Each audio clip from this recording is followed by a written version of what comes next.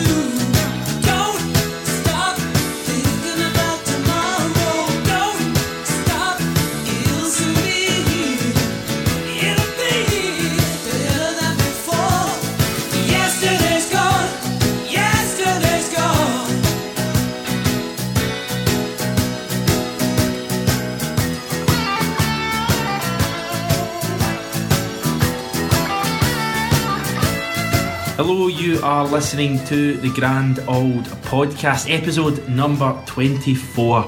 I am your host, Hamish Carton. As usual, on today's show, lots and lots to get through. We'll be talking Aberdeen after the 3-1 victory way back on Friday at Pittodrie. We'll then move on to the touching subject of whether winning is getting boring. As a Celtic fan, we'll be discussing all of that along with letter H of the grand old alphabet and the latest news concerning Celtic. That features Bobby Madden and no fewer than 5 potential summer signing targets.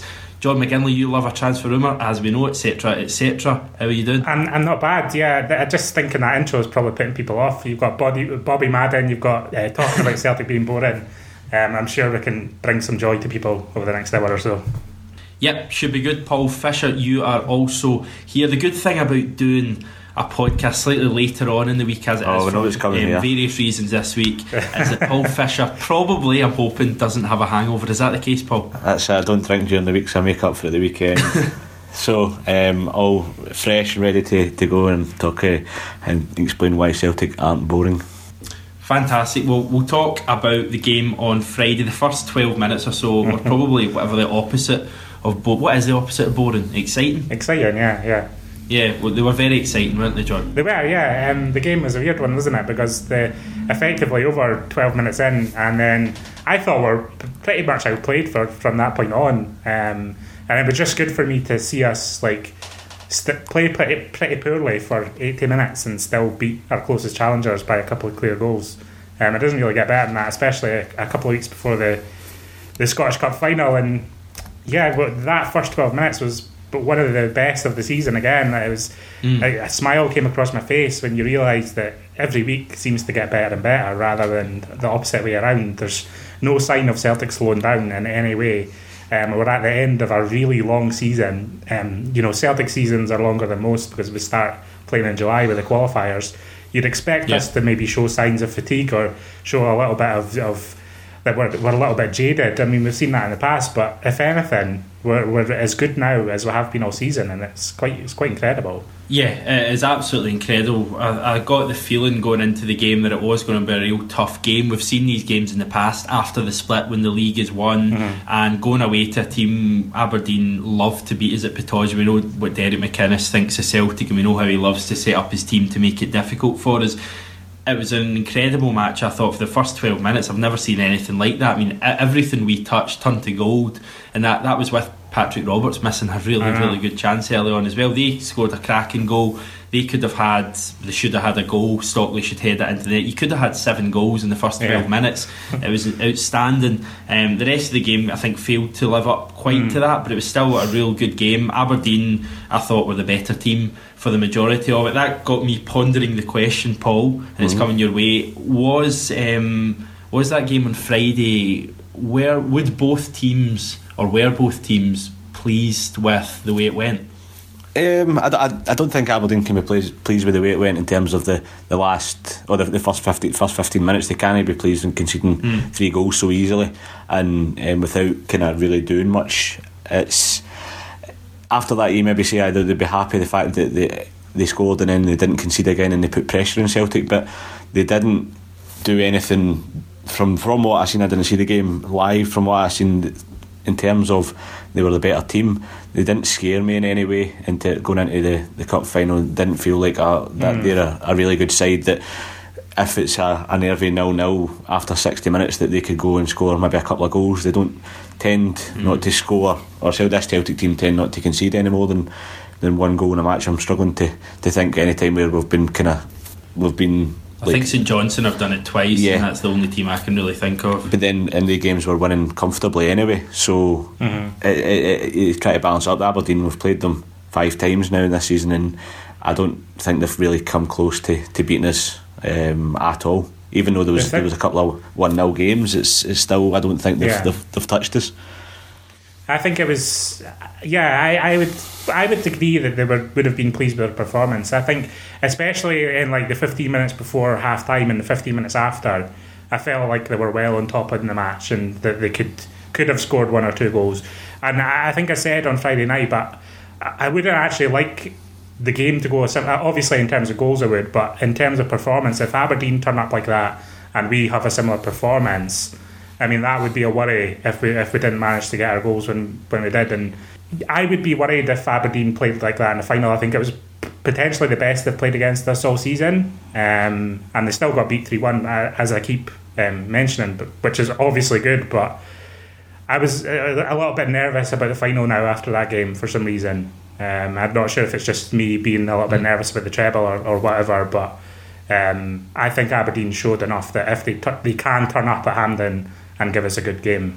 Yeah, I echo your thoughts. I think perhaps we have been slightly too harsh, too scathing on Aberdeen in recent weeks. I think some of the comments that we've all made in the past, I was pretty impressed with them in the second half. I'll counter that by saying I don't think we were near our best. No, we weren't, no. Again, you need to say we won the game 3-1 and you need to kind of couch everything by saying that, but I think we missed Scott Brown big time. We did, as everyone knew we would miss Scott Brown. He will be back, of course, barring any training ground injuries or anything like that for the Scottish Cup final. I don't think we'll play as poor as that, and again we won 3-1 at Pittodrie to the second best team in the country, but I don't think we'll play as poor as that in the final. I think they could well play as well as they did on Friday, but I think us at our best, we've got nothing to worry about. So it's a strange one. I was actually more impressed with Aberdeen. I think they went to a level that I've not seen from them before on Friday, and yet again I need to say they lost the game 3-1, but the cup final, I think when we take it to our next level and you see the final game of the season, one final push to go and win the treble, I think we'll be absolutely fine. I mean, having Scott Brown back will be absolutely massive for that. It will be massive, and I mean I was impressed in the sense that they never collapsed after conceding the 3rd goal. I mean, at that point I was thinking like this could be 5 or 6 tonight, and I mean the Johnny Hayes goal was the goal of the night. I mean, it was a phenomenal dig, and I think he'll be a factor in the Hampden final. I think it'd be silly to count him out and of doing something special in that match. So we'll just need to, I think it's a nice little wake up call. Obviously a good result, a nice little wake up call, I'm not sure it impacts too much on the final in terms of the psychology of it or anything. I think it'll be a completely different game, won't it? It'll be Scott Brown will be back. We'll potentially have Patrick Roberts playing. We'll be up for it and motivated, and I think we'll be too strong for Aberdeen. I actually think the final will go quite a similar way to the League Cup final. That's my hopes anyway. I think we'll take the game to them. I think they'll look tidy in possession, but I think we'll get the opening goal, and once we get that, that'll be the game over. Yeah, you touched on the psychology there, perhaps linking or not linking more to the point, the game on Friday to the Scottish Cup final at the end of this month. Brendan Rodgers made some interesting comments. I thought he was quite critical of the approach of Aberdeen, the long balls that he said. I think a few things like they don't look to play football, basically they look to get the ball long, and I think one of the pundits made the point, I'm trying to think who it was, maybe John Rankin now, was saying that Brendan Rodgers we all know how clever Brendan Rodgers is, that it just gets it into the Aberdeen players' minds in the cup final that maybe they should be forced to pass the ball a little bit more, and it plays right into our hands. I mean, stuff like that from Brendan Rodgers, Paul, is what we know he does. It was the first time that he's really been critical of the opponents, I think, certainly in domestic football. Do you think there was anything telling about those comments? I think it's quite interesting, the fact that it would be, considering the fact that the game is largely meaningless. It maybe points to more, I don't know if it would be unfair saying, more deep-rooted than would first come across. Then if it maybe say, right, well, we've played Aberdeen a number of times this season, and we could be critical of them because we can be. We've shown more dominance, and whether that's the case or he's just winding them up, he could well be just playing mind games. But I don't think that's really something that he does. So I think it probably is quite telling that he's had the comments.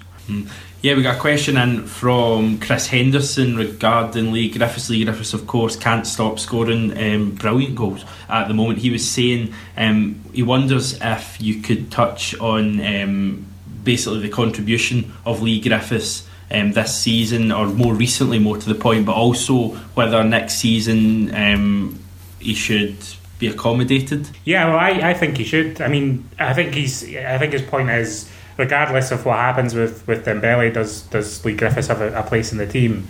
And I can see that. I mean, obviously, it depends who comes in, etc. in the summer, but we know Patrick Roberts is most likely on his way back to Man City. He was out half the season. He's been out since December. He's only come back into the team recently for the game at Ibrox, and he's still contributed loads of goals this season. He's scored 16 goals. He's assisted 9 times, which is actually more than Scott Sinclair's assisted in his time at Celtic, which is quite incredible, really. I know Scott Sinclair's scored a barrel of goals on his own, and he doesn't need to set up his teammates because he can bury them in from about 20 yards, but I mean, that's quite an important contribution, I think. I think if you had Leigh Griffiths on the right-hand side or with Dembele, I think that he would be a danger. I think if he isn't given the responsibility to be scoring goals, if he's told to work with his teammates and if he's told to contribute, I think he's got the ability to find the final ball for the likes of Dembele to stick in the back of the net. And it might be another difficult season for Leigh Griffiths next year. I think Dembele will be sticking around. I think he'll be the main man again. And I think Griffiths will have to bide his time and take his chances like he has done this season. But you can't deny his contribution this season again. He scored 40 goals last season. He's scored 16 goals this season without barely being in the team. I mean, you've got to give him credit. You've got to try and find a place for him at Celtic, in my opinion.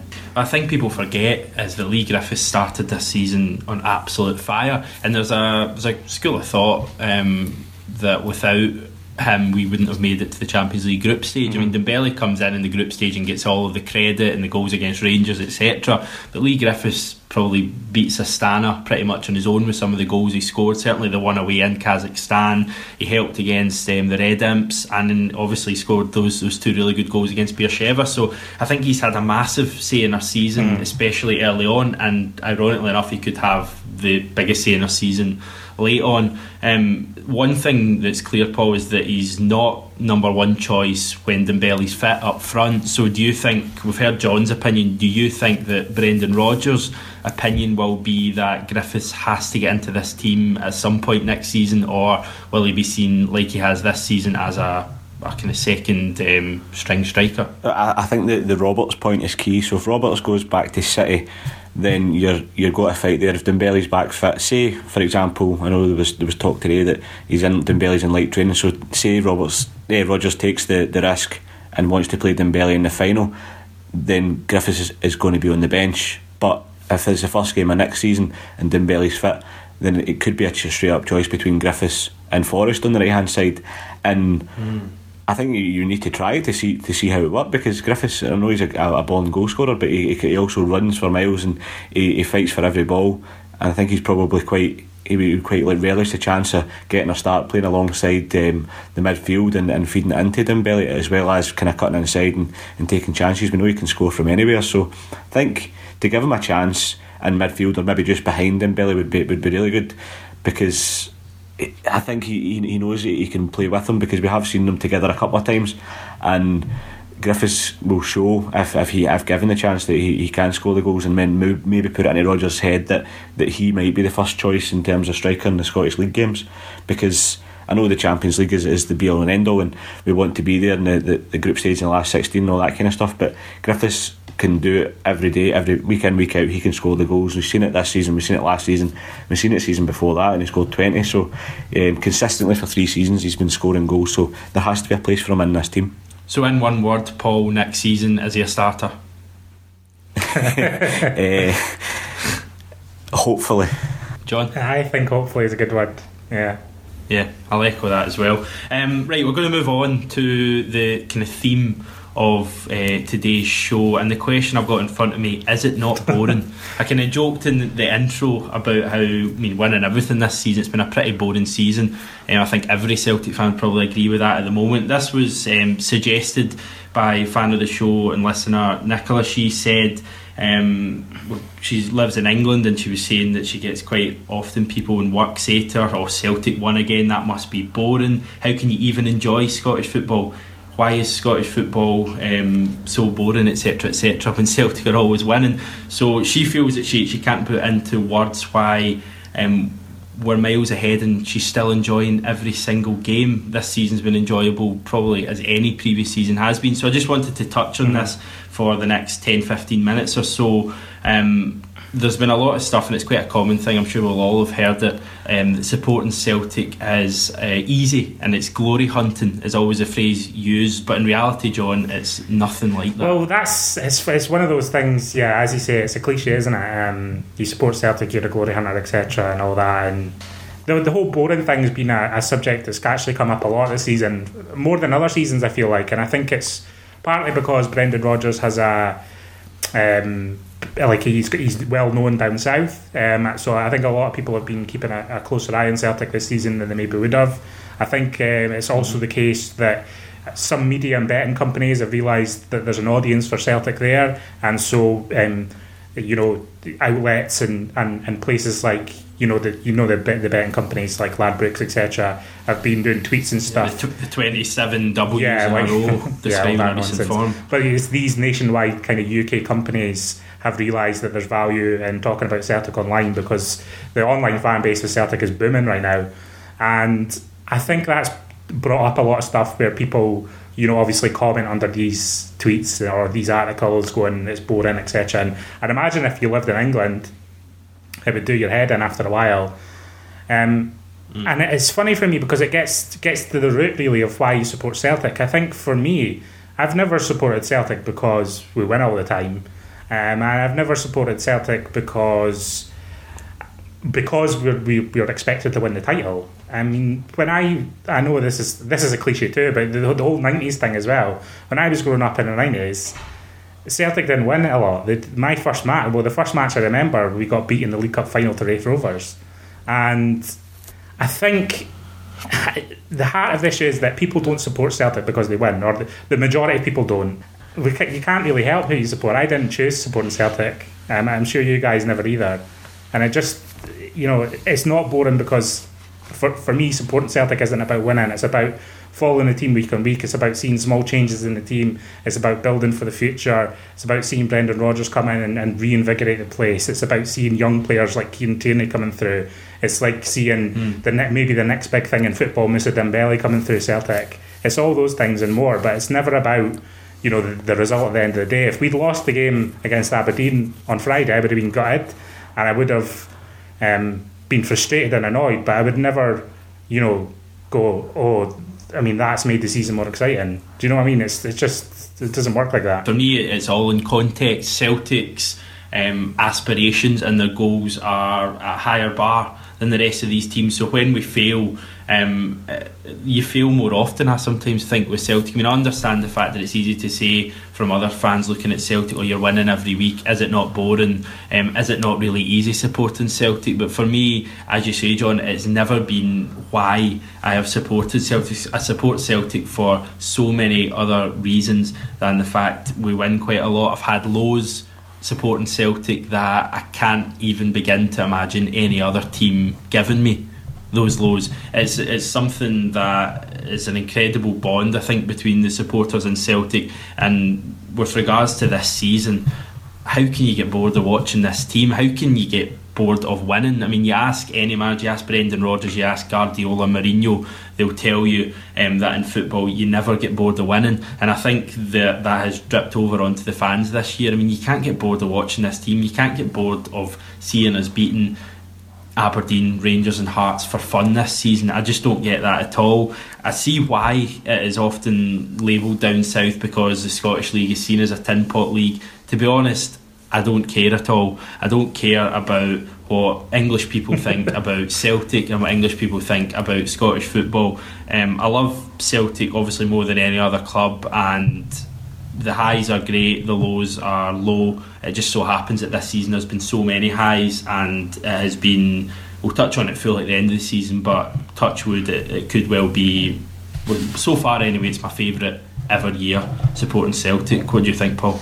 Well, I think there's a number of factors you look at. So the one you touched on there was enjoying, like, winning games, and I think for me, when Celtic win a game, that there's very few things that come close to that. When the whistle blows at the start of a game, we're expecting to win, and when we don't, we're really disappointed. But when we do win, we don't just roll over and go, "Ugh, there's another win." We look at what happened during the game, and we look at the team and how they performed, and individually who stood out and where the goals came from and where we can improve. We didn't just go, right, that's another win, that's another 3 points, like who we got next. We look at it in detail, and then we look at the fact that other teams around about us, they're scared of Celtic, and for me that's a really good thing as a football fan, to have a team that they don't want to play against you, the fear factor there.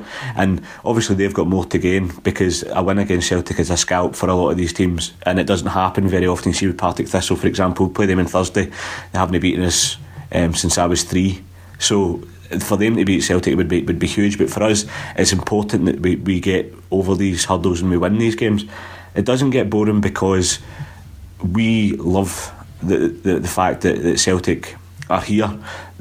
I couldn't imagine life without Celtic, and growing up in the, I know we're going to touch on it, but growing up in the 1990s, I remember some of the games when I was 5 and 6 years old, and the fact that we only ever won one trophy in the first kind of 8 years of my life, the glory hunter thing goes out the window. If that was the case, I could quite easily have been a Rangers fan if the situation had been, because Rangers were winning everything, and all my friends were Rangers fans at school, and everybody, I was getting slagged all the time because Celtic weren't very good, and Rangers were winning league title after league title. But the tables turn and football changes, and we enjoy it because we're Celtic fans, because we know what it means. But it's not just about winning every week. Winning is obviously important, and it means a lot, and it feels good, but it's a bit about enjoying the whole atmosphere, enjoying the build up to games, enjoying the team news getting announced an hour before kick-off. And if you don't understand that, then I don't know if you're a football fan rather than a football fan of a club. Yeah. Like, you get these fans from England who deride the league, and they say, it's rubbish, my gran could do this and that, all this rubbish. if these are kind of folk who support teams like, I don't know, Ipswich Town, and they'll cheer on Arsenal when they're in the FA Cup when Ipswich get put out. I'm not into that stuff. I can't be bothered with that. You have one team, you don't have two teams, you don't have a big team and a away team. You enjoy your football when you focus your time on a club. Other fans of smaller teams will say the same thing if they're passionate and they enjoy what their team gives to them. Obviously the highs being a Celtic fan seem to be, and have been this season, have been and much more, and I'm enjoying every minute. Yeah, David Curry brings up the point of the 90s. He's saying after the years of pain through the 1990s, we'll never grow tired of watching Celtic win. Do you think the 90s have a real kind of, or are they a factor in this feeling that we've got at the moment? I think for people obviously of a certain generation, it's a massive factor for the current situation. I think the parallels that you can draw between the last few years and the early to mid-90s when Celtic were garbage and Rangers were on their way to 9 in a row, I think if you lived through that at an age where you understood what all that meant, and I didn't, I was very young at that time, and didn't really, it wasn't really until the turn of the century but you start to understand the context of everything as a Celtic fan, rather than just the love of football or the love of going to see Celtic, having your boyhood heroes, etc.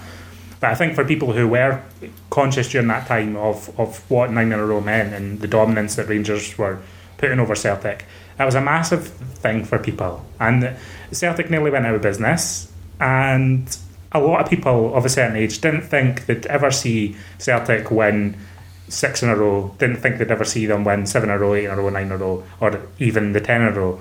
Didn't think Celtic would ever make a European final again, which we did. Didn't think Celtic would ever be able to compete in the European Cup again, which we kind of have over the last decade. And I think a lot of people use the 90s sometimes, I think. I think they use it when Celtic aren't doing well and they go, oh, well, if you'd lived through the 90s, you wouldn't be moaning right now. I think when people say that kind of annoys me a little bit, because I don't think that's relevant at all.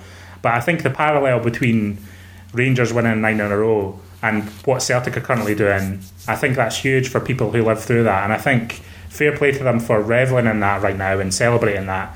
And I mean, if that's boring for people, then I don't know what to tell you.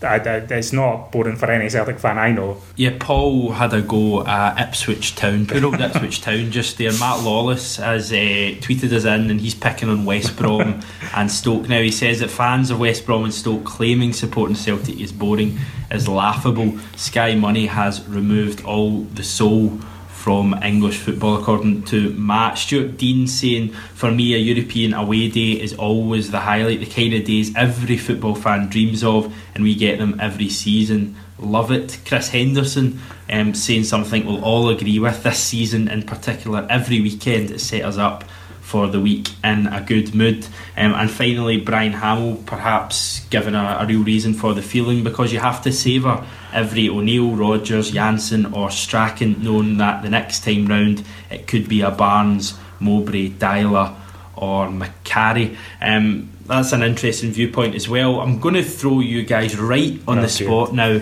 and ask you, when we're talking about great moments supporting Celtic, what is your best moment supporting Celtic, Paul? I think it will always be the 6-2 game against Rangers. Larsson scoring that chip, and the kind of real love affair for me started then, because just getting to the age where remembering games and recognising players and knowing what was happening with league titles and winning games and getting to finals and stuff like that. So that's where it really started for me. So the Demolition Derby. Yeah, mine's is when Jan Vennegoor of Hesselink scored the last minute winner against Rangers in 2007-2008.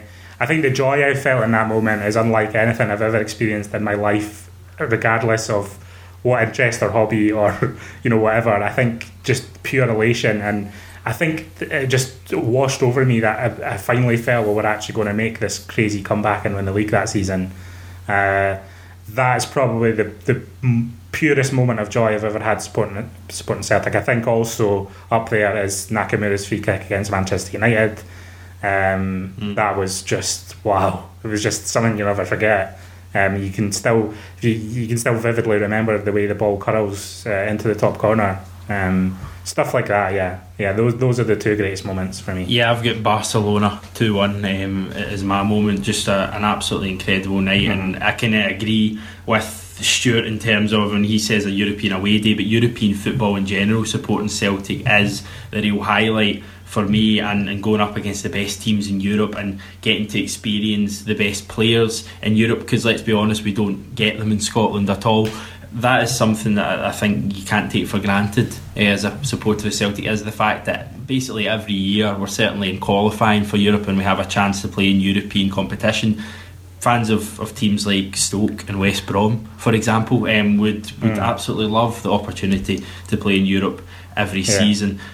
So finally I wanted to touch on this season. We've kind of done it a little bit, but why do you think this season on its own, John, has been so enjoyable? Because there has been no challenge, and I know you've said you don't support Celtic for any other teams, or no matter if they win, lose or draw as the song goes, but why has this season been particularly special so far to you? I feel like Celtic are finally realising the potential that's in the club. I feel like that we could coast along every year and win the season by 10 to 15 points and you know, kind of have ups and downs across the season like a normal football season. But this is not a normal football season. This season has been potentially the greatest that I've ever seen, or potentially ever will see. I think Brendan Rodgers has come into the club and reawoken Celtic for a lot of people. And I'm not judging people who have been away from the club for a couple of years or going off and doing other stuff and the like, but I don't think you can deny that people have come back to Celtic in their droves this season. I think obviously people support Celtic for whatever reason and follow them in whatever way they can, but people are starting to invest their money back into the club. They're buying more tickets. They're coming along to buy season tickets. There's people on a waiting list for season tickets, for goodness sake. Brendan Rodgers is uniting Celtic again, and the kind of Celtic have always been at the pinnacle of Scottish football for ages now, but we've got potential beyond that for me, and I think Brendan Rodgers is here to try and deliver that potential, and I think fans realise that. And I think that's what's so exciting for me, is not for what we've done this season, as exciting as it have been, but what is to come in the future. And it's incredibly exciting. Do you get that feeling as well, Paul, that there is more to come and we may well be having debates about being boring again next season? I think that there could well be. Podcasting, give it to podcast number 48 and it's the same debate again. Celtic keep winning and it's how can you enjoy it? But I think for me it started when Brendan Rodgers got unveiled, and I know I couldn't make up in the day to go into the stadium and see it, but the amount of people who turned out on that day started something quite incredible, and it's been the same ever since. The sellout stadium, the atmosphere at the European games, even the launch of the strip, the amount of people who went along to that, it's things that you would never think of that people are investing in, and they're actually giving up their time, their money, and they're putting their all into the club because of what it means. And it's a special time just now to be a Celtic fan. There's still a couple of games left in the season, and then we can reflect on what the season was as a whole. But there's been so many special moments that I don't know if we'll ever see something as quality as this. I think the only thing that can top it would be another European final, and even at that, this season has been that good. It's going to take some beating. Things are incredible at Celtic at the moment. It's brilliant to be a Celtic fan. Nothing can stop us now, or can it? Bobby Madden, John McGinley. See my link there. Oh, that was a good link. I don't like Bobby Madden. I think he's a rubbish referee. I think that his rumoured affiliations to a certain football club are strong. Did you know he had a season ticket at Ibrox? Well, is that the story? Because that's what lots of people tell me every single day. But yeah, apparently he's an Ibrox season, or was an Ibrox season ticket holder, isn't he? Yeah. Even in England, teams who support other teams don't referee matches that are rivals of the other team, for example. I don't like Bobby Madden. I don't know what else to say. We've spoken about this at length before. I'm not a believer in big conspiracies and backroom deals in the SFA, but it is what it is. But the full referee team for the cup final is Bobby Madden's the referee, Frank Connor and Graham Stewart are your linesmen, John McKendrick's your fourth official. The additional assistant referees behind the goals is Stephen McLean and Mick Walsh. which is putting Stephen McLean behind the goal when we're going for another treble, when he was the referee whose additional assistant referee missed the handball before.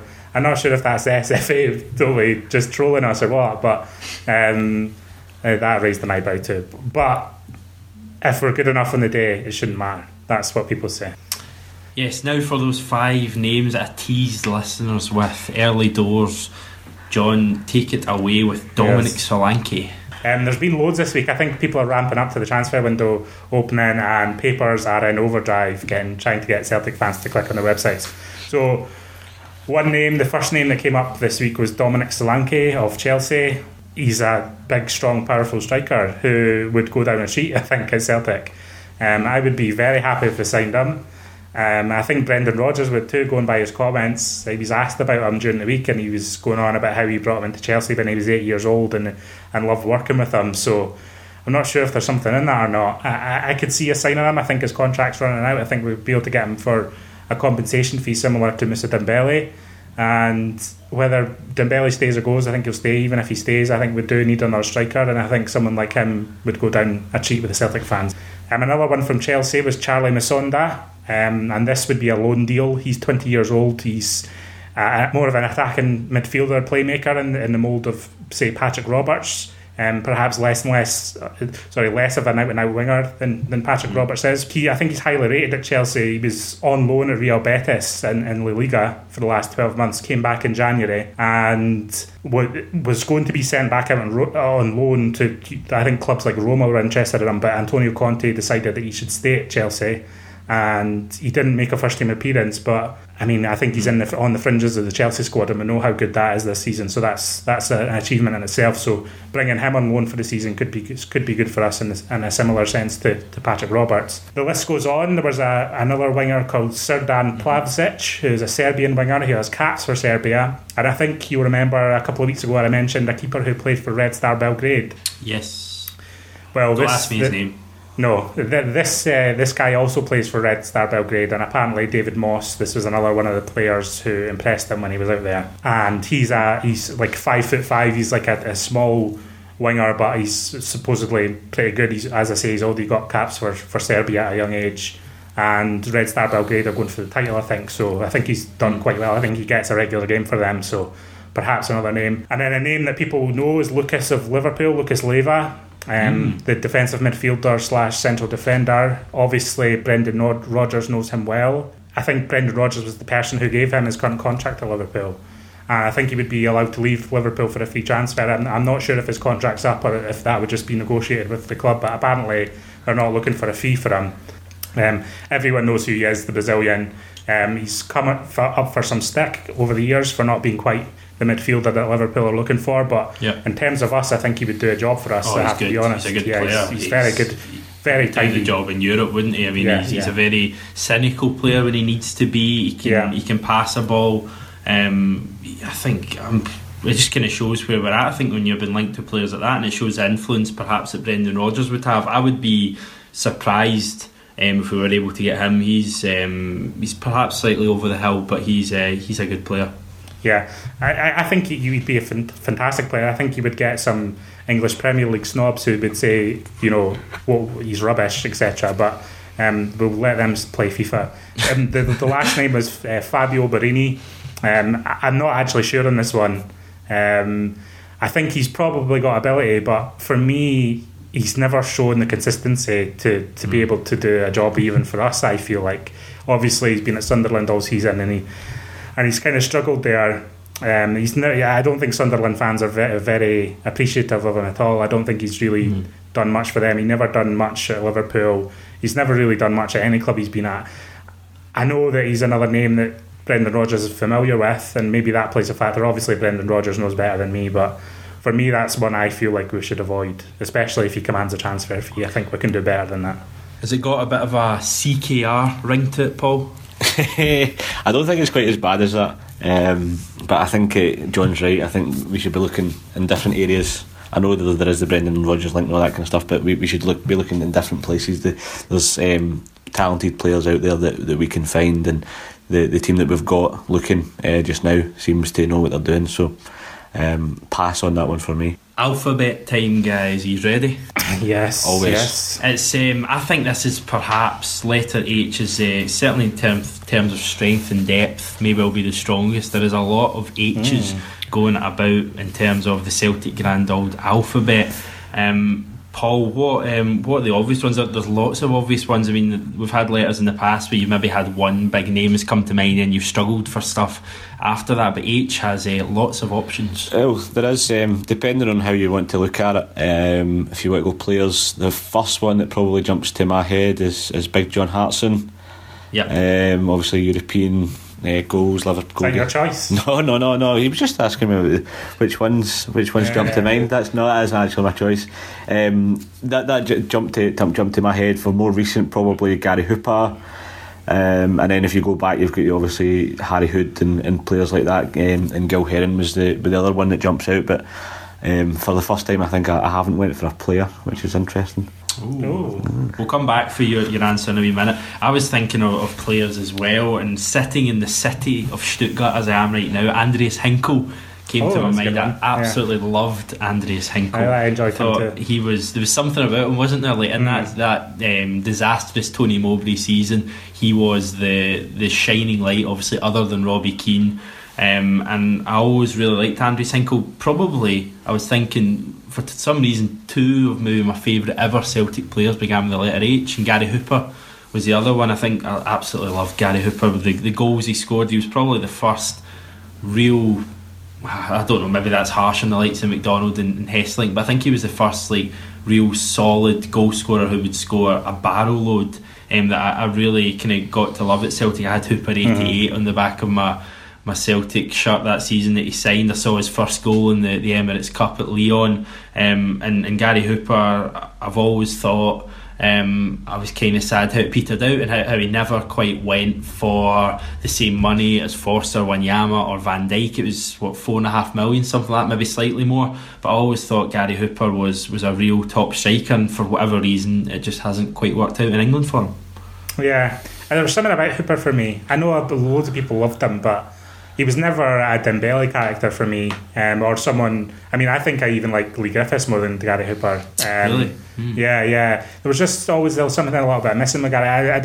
I never felt he had 100% application. It was like he played at 70 or 80%, and as good as he was, I just didn't feel like he had that same desire that I love seeing out of other Celtic players. But he was a fantastic goal scorer, a fantastic finisher. And he scored a few memorable goals against Rangers as well, so he's got that going for him. Yeah. What are or who came to your mind, John? Well, do you want my pick or do you want me to? No, dance around the issue for a wee bit. Dance around the issue. I think for me, when I thought about it immediately, the first person that came to mind was John Hughes, the player in the 60s, who never got to play in the Lisbon final, but was a big part of that squad. And also people like John Hartson, like you've said, Davy Hay, people like that, Harry Hood. So those are the players in the main. Paul, what is your choice? You're saying it's not a player. You have everyone gripped here. Go for it. I'll look back. I think it is the first time that I haven't chosen a player. So I've went for something that originated on my dad's birthday in 1995, and it is of course the Celtic Huddle. You've stolen my one, Paul. So there we go. It's quite good that we're actually along the same lines. I think. I'll say my wee piece and I'll let you say what you think about it, John, as well, because it's just one of the things that it's always been there. It obviously started in 95. I was only 3 or 4 year old when it started, so it's just something that when Celtic play, you get the green and white hoops, which is another H, and then you get the huddle before the game starts. And when you're at the game, especially the build up and you're getting ready for the game and it's exciting, but then the players, they do the line up, they shake hands, and the other teams, they go away and they high fives or whatever rubbish, or they clap their fans, and then the Celtic guys, they link arms and they go into the huddle, and the feeling that you get when that happens is brilliant. It's second only to a goal, I think, for me, when I'm watching Celtic. And then obviously it's evolved, and you get the big huddle as well when we're winning 1-0 or 2-0 at Hampden, and everybody turns round and the game becomes second fiddle to everybody just absolutely loving life and cuddling a guy that you've never met before, but you know you've got that bond of Celtic, and it's just brilliant for me. It's been around for just over 20 years, but it seems like it's been there for a lifetime. It was something that I only found out about. I found out, I think, in Tony Mowbray's season when he started doing the huddle after the game at Easter Road when we won a match, and I found out that it was a Tony Mowbray idea. I always just thought the huddle had been around since 1888. It was a strange one that Celtic went to Lisbon in '67 and didn't do the huddle. Couldn't get my head around that. Yeah, that's maybe a bit of trivia that a lot of people know, but maybe some people don't. As Paul says, it was started in 1995 in a pre-season friendly. I think we were on a pre-season tour of Germany and we were playing Kickers Emden.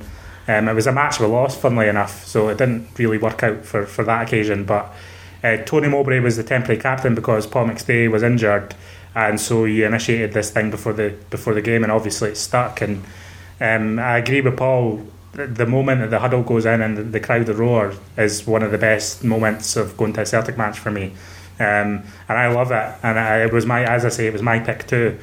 Because I think it's just so iconic at the club now, and we've seen even recently, that footage of Scott Brown in the huddle at Ibrox, how much it actually impacts on our performance. I feel like, and it's a fantastic thing, and I mean the way Tony Mowbray puts it, and this is how he explains coming up with it. He goes, I don't like to put a patent on it, but I take a great sense of pride in it. It was nothing to do with my wife. As has been wrongly reported, it was actually reported that because Tony Mowbray's wife was ill at the time, that the players did this huddle as a sign or a show of respect to Tony Mowbray, but that's not true.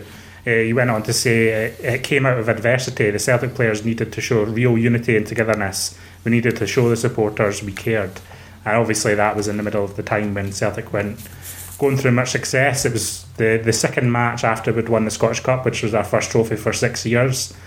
And as I say, it's stuck ever since. It's a pre-match ritual, and it's something that if we stopped doing it, could you imagine? It would be silly, wouldn't it? So it's become part of the club for me, and would deserve its place in the alphabet. Do you remember the stage of last season? And it's like a bad dream now, where we started doing the huddle half time before the second half. Yeah. How strange is that looking back? Yeah, that is a bit strange, isn't it? I'm not sure if I like that. But yeah, I mean, it's funny because it's not actually. I mean, you're right. The Tony Mowbray was the first, I think, to institute it on the pitch, but it's actually been done at Celtic. There was people in the 40s who did it. Apparently, a guy called John Hogan used to initiate a huddle in the changing rooms among the players to get them motivated before matches. So the huddle goes back beyond Tony Mowbray, but certainly, as we know it, it is definitely Tony Mowbray's. Yeah, the huddle may well have a fight in its hand this week though, because I'm going for something else that is fairly iconic when you think of Celtic. As we mentioned already, it's the hoops. It's the green and white hoops. It's, for me, and I know I'm biased, but for me it's one of the most iconic shirts in the world. It's up there with AC Milan's red and black, Inter Milan's black and blue, and Real Madrid's white. It is right up there. If anyone sees that shirt, they know straight away it is iconic for me, and I don't like bringing Rangers into it, but it is the difference. It's anyone could wear blue. Our shirts are so iconic.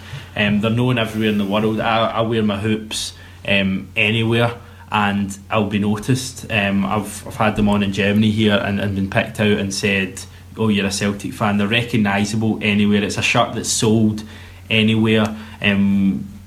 For me, it's up there with the huddle. For me, it's even more powerful than the huddle. It's the colours of our club. You see the outrage, the love for the new shirt that was designed. It is absolutely beautiful. There is no finer sight in football than seeing those green and white hoops, the two colours that go better than any other colour I can imagine. And Celtic, as we know, we haven't always worn the hoops, as we saw with our 1-2-5 kit. We've had different kits in the past, but the hoops will always now be the Celtic shirt. It's sacred. We will pretty much always wear the hoops at home, and for me it's just when I think of Celtic, it is the first thing that comes into my head, the hoops. There is no finer sight than seeing Celtic wearing that home shirt. For me, when H came to my head straight away, I thought of the green and white hoops. If you're allowing me for that for letter H. Yeah, of course. I think that it certainly counts. It brings me on to a good question, actually. Apart from Celtic's hoops, what's your favourite, colour scheme or kit of another team in the whole of world football? I've always liked red, white, and blue.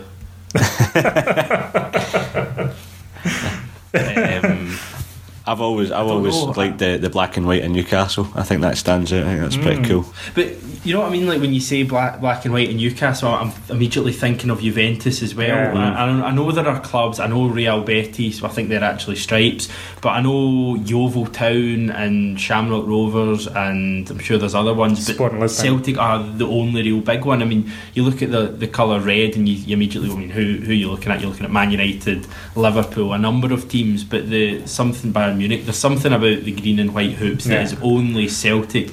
And it's fantastic. In answer to your question, as much as I don't like them as a club, I think the white of Real Madrid is nice. Good, it's really simple, and they almost own that colour, don't they? Yeah. But it's a hell of a ding dong battle we've got in our hand. I think we need to let this one just go for the vote, because hoops definitely. against Huddle that's going to split people. Yeah, the hoops are unique. I think that's a big part of it. I think, definitely. I would be tempted to change my pick to the hoops as well, but I think I need to go with the Huddle now. People are going to be falling out at home. Families aren't going to recover from this debate. We'll read out some of the ones from home as well. Chris and John Fagan agree with me. They say the hoops. Big Baz 74 going with Hunskelpen. Should probably give that a wee mention. That's always fun. Paul, sorry. I know that was one that I seen it earlier on Twitter, and I had a wee chuckle to myself when work. I thought that's a wee bit out there. It's not one that would have came to my head straight away, but worthy of a place in any alphabet at Celtic. It's always an activity that we enjoy. Who's your favourite of that particular activity? Henrik Larsson? Maybe recently it's I'm trying to think. Maybe Griffiths. Maybe Scott Brown. I think Alan Thompson was always a good one, wasn't he? Chris Sutton is probably. I would actually go with Chris Sutton for me. I think. What is the definition of Hunskelpen? It's basically embarrassing in them and scoring against them consistently. Alright, so scoring and performing well against them consistently, or doing something like Jozo Siminovic against Kenny Miller. Fantastic. We've said that the debate is going to be the hoops or the Huddle. Giant Frying Pan on Twitter, great name, has gone for a bit of both. He's gone for Hoopy the Huddle Hound, the mascot of our club. Are you into your mascots, Paul? Not particularly. It's one of the ones that's for the kids. It's fair enough for them. The only other good thing I think mascots are good for is the mascot race that you sometimes see when the guys inside these suits are falling over and can't quite stand up. But I hope the Huddle Hound, iconic dog, maybe one of the most famous dogs in Scotland.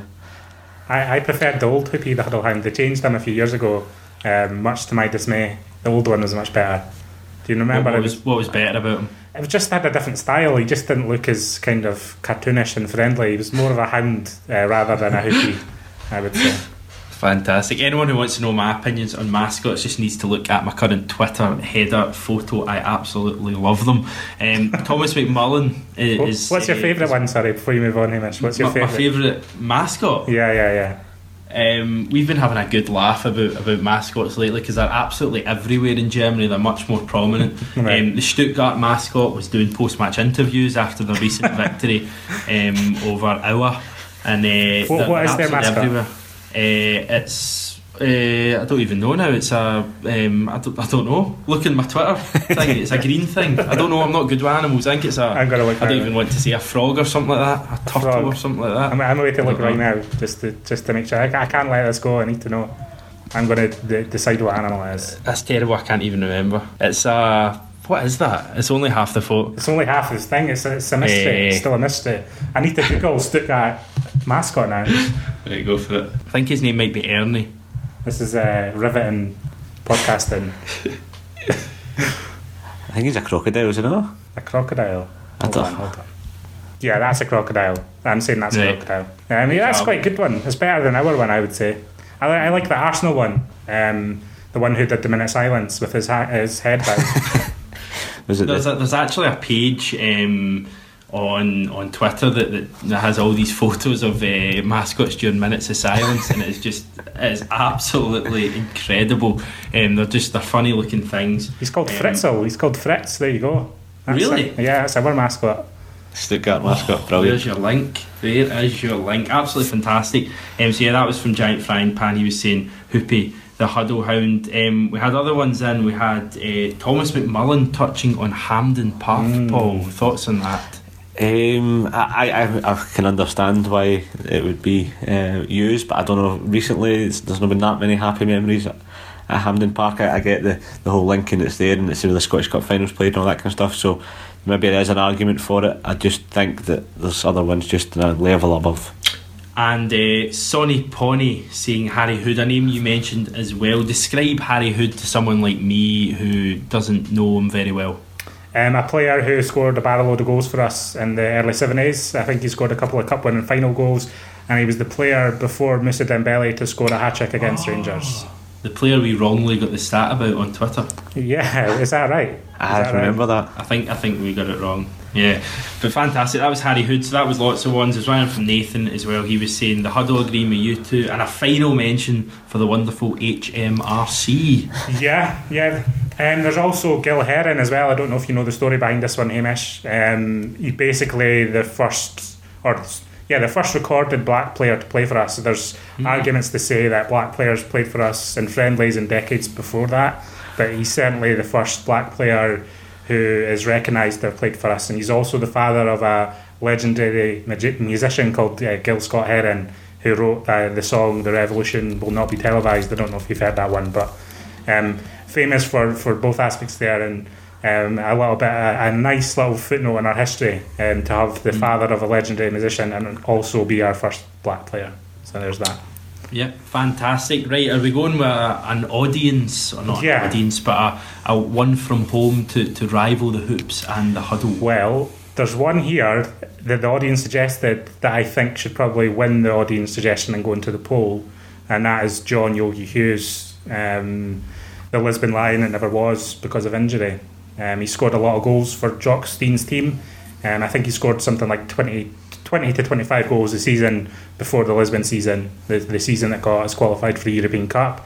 He scored some goals that season too, but he got injured in May before the final and couldn't play. But he still travelled to Lisbon with the squad, but obviously couldn't play and was gutted ever since. I think he played in 5 or 6 of the ties in Europe that season, so I think he actually got a winner's medal because he played enough minutes. So an honorary Lisbon Lion, I would say, and perhaps worthy of going into the poll.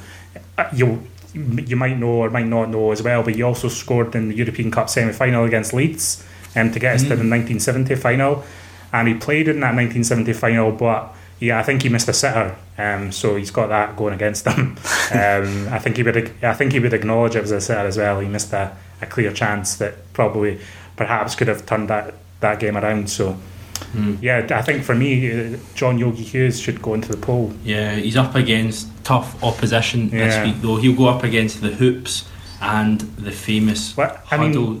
Do there any other suggestions there that you think they could go into the poll? I think personally for the goals and the European stuff that he did, Big John Hartson has to be in with a shout.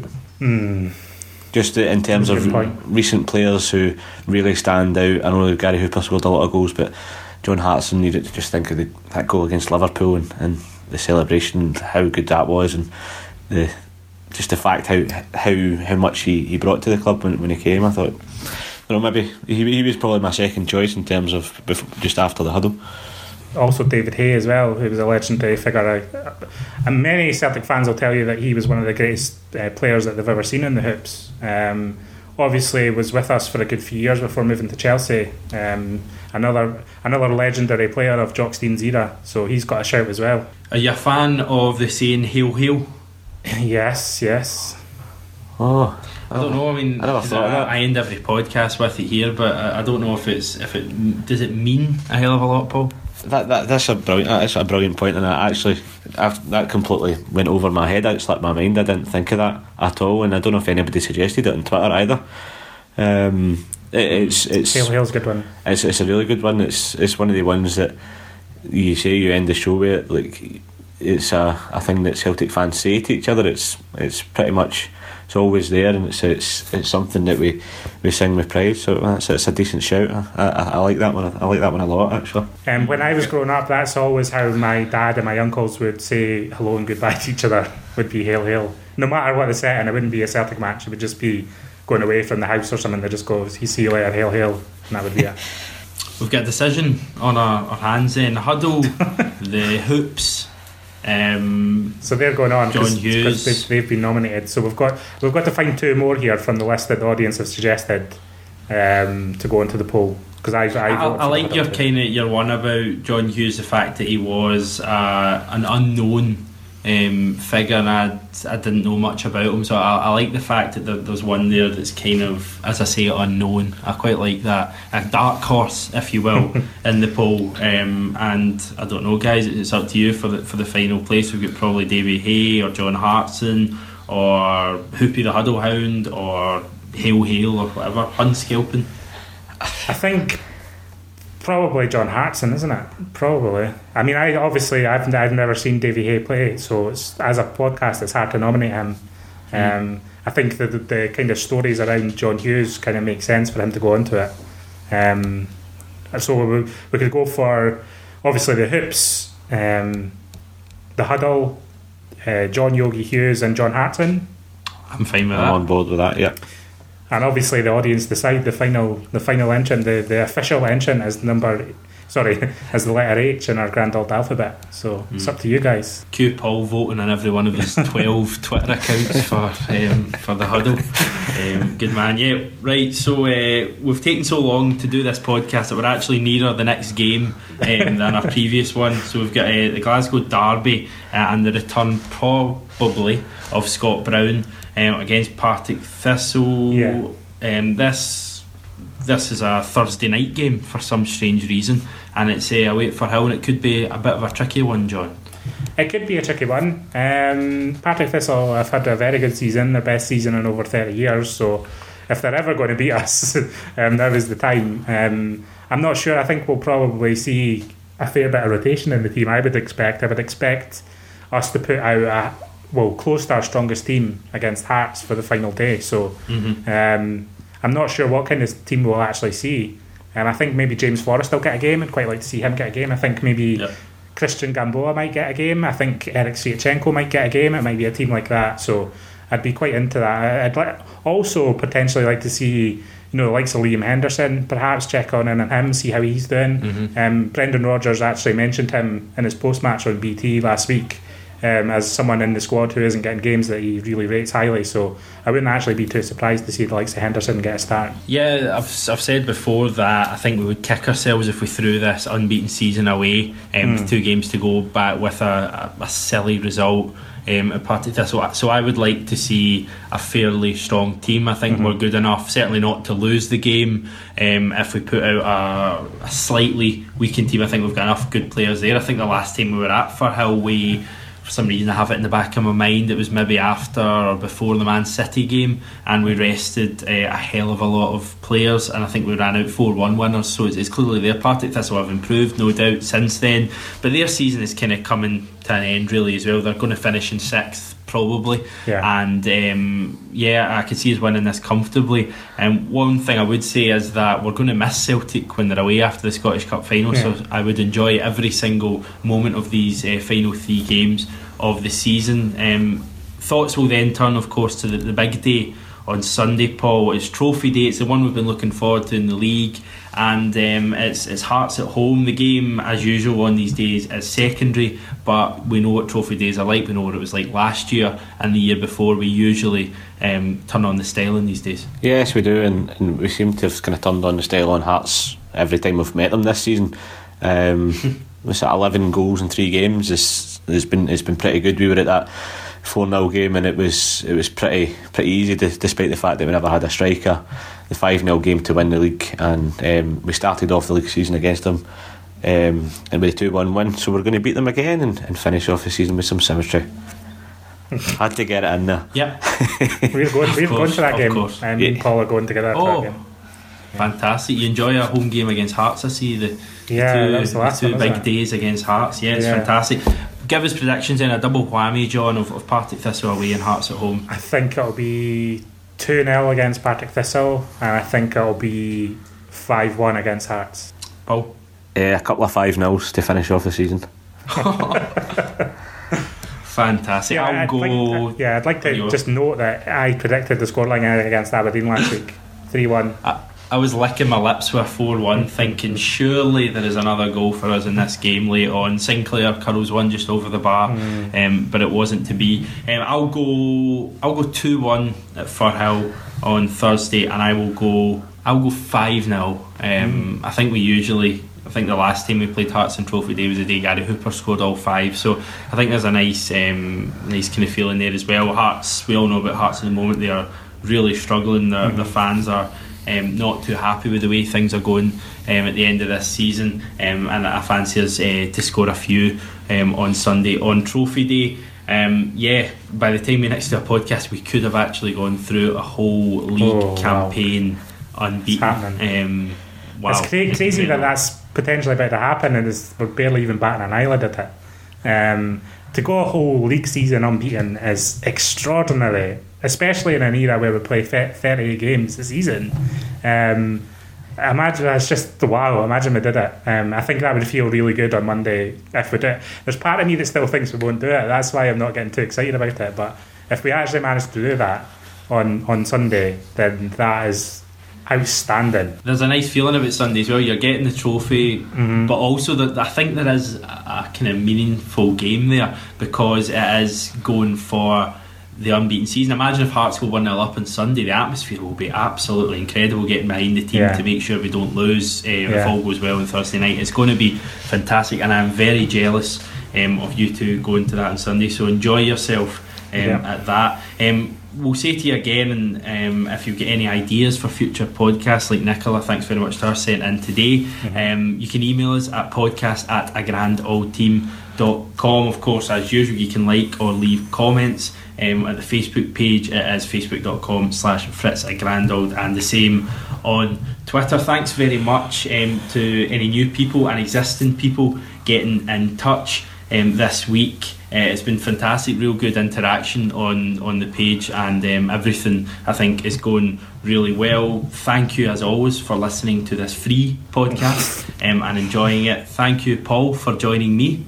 Thank you, it's been a pleasure. I've actually really enjoyed talking how great it is and how exciting it is watching Celtic week in, week out. Have you been bored today, John? A wee bit with your patter, but we'll move on.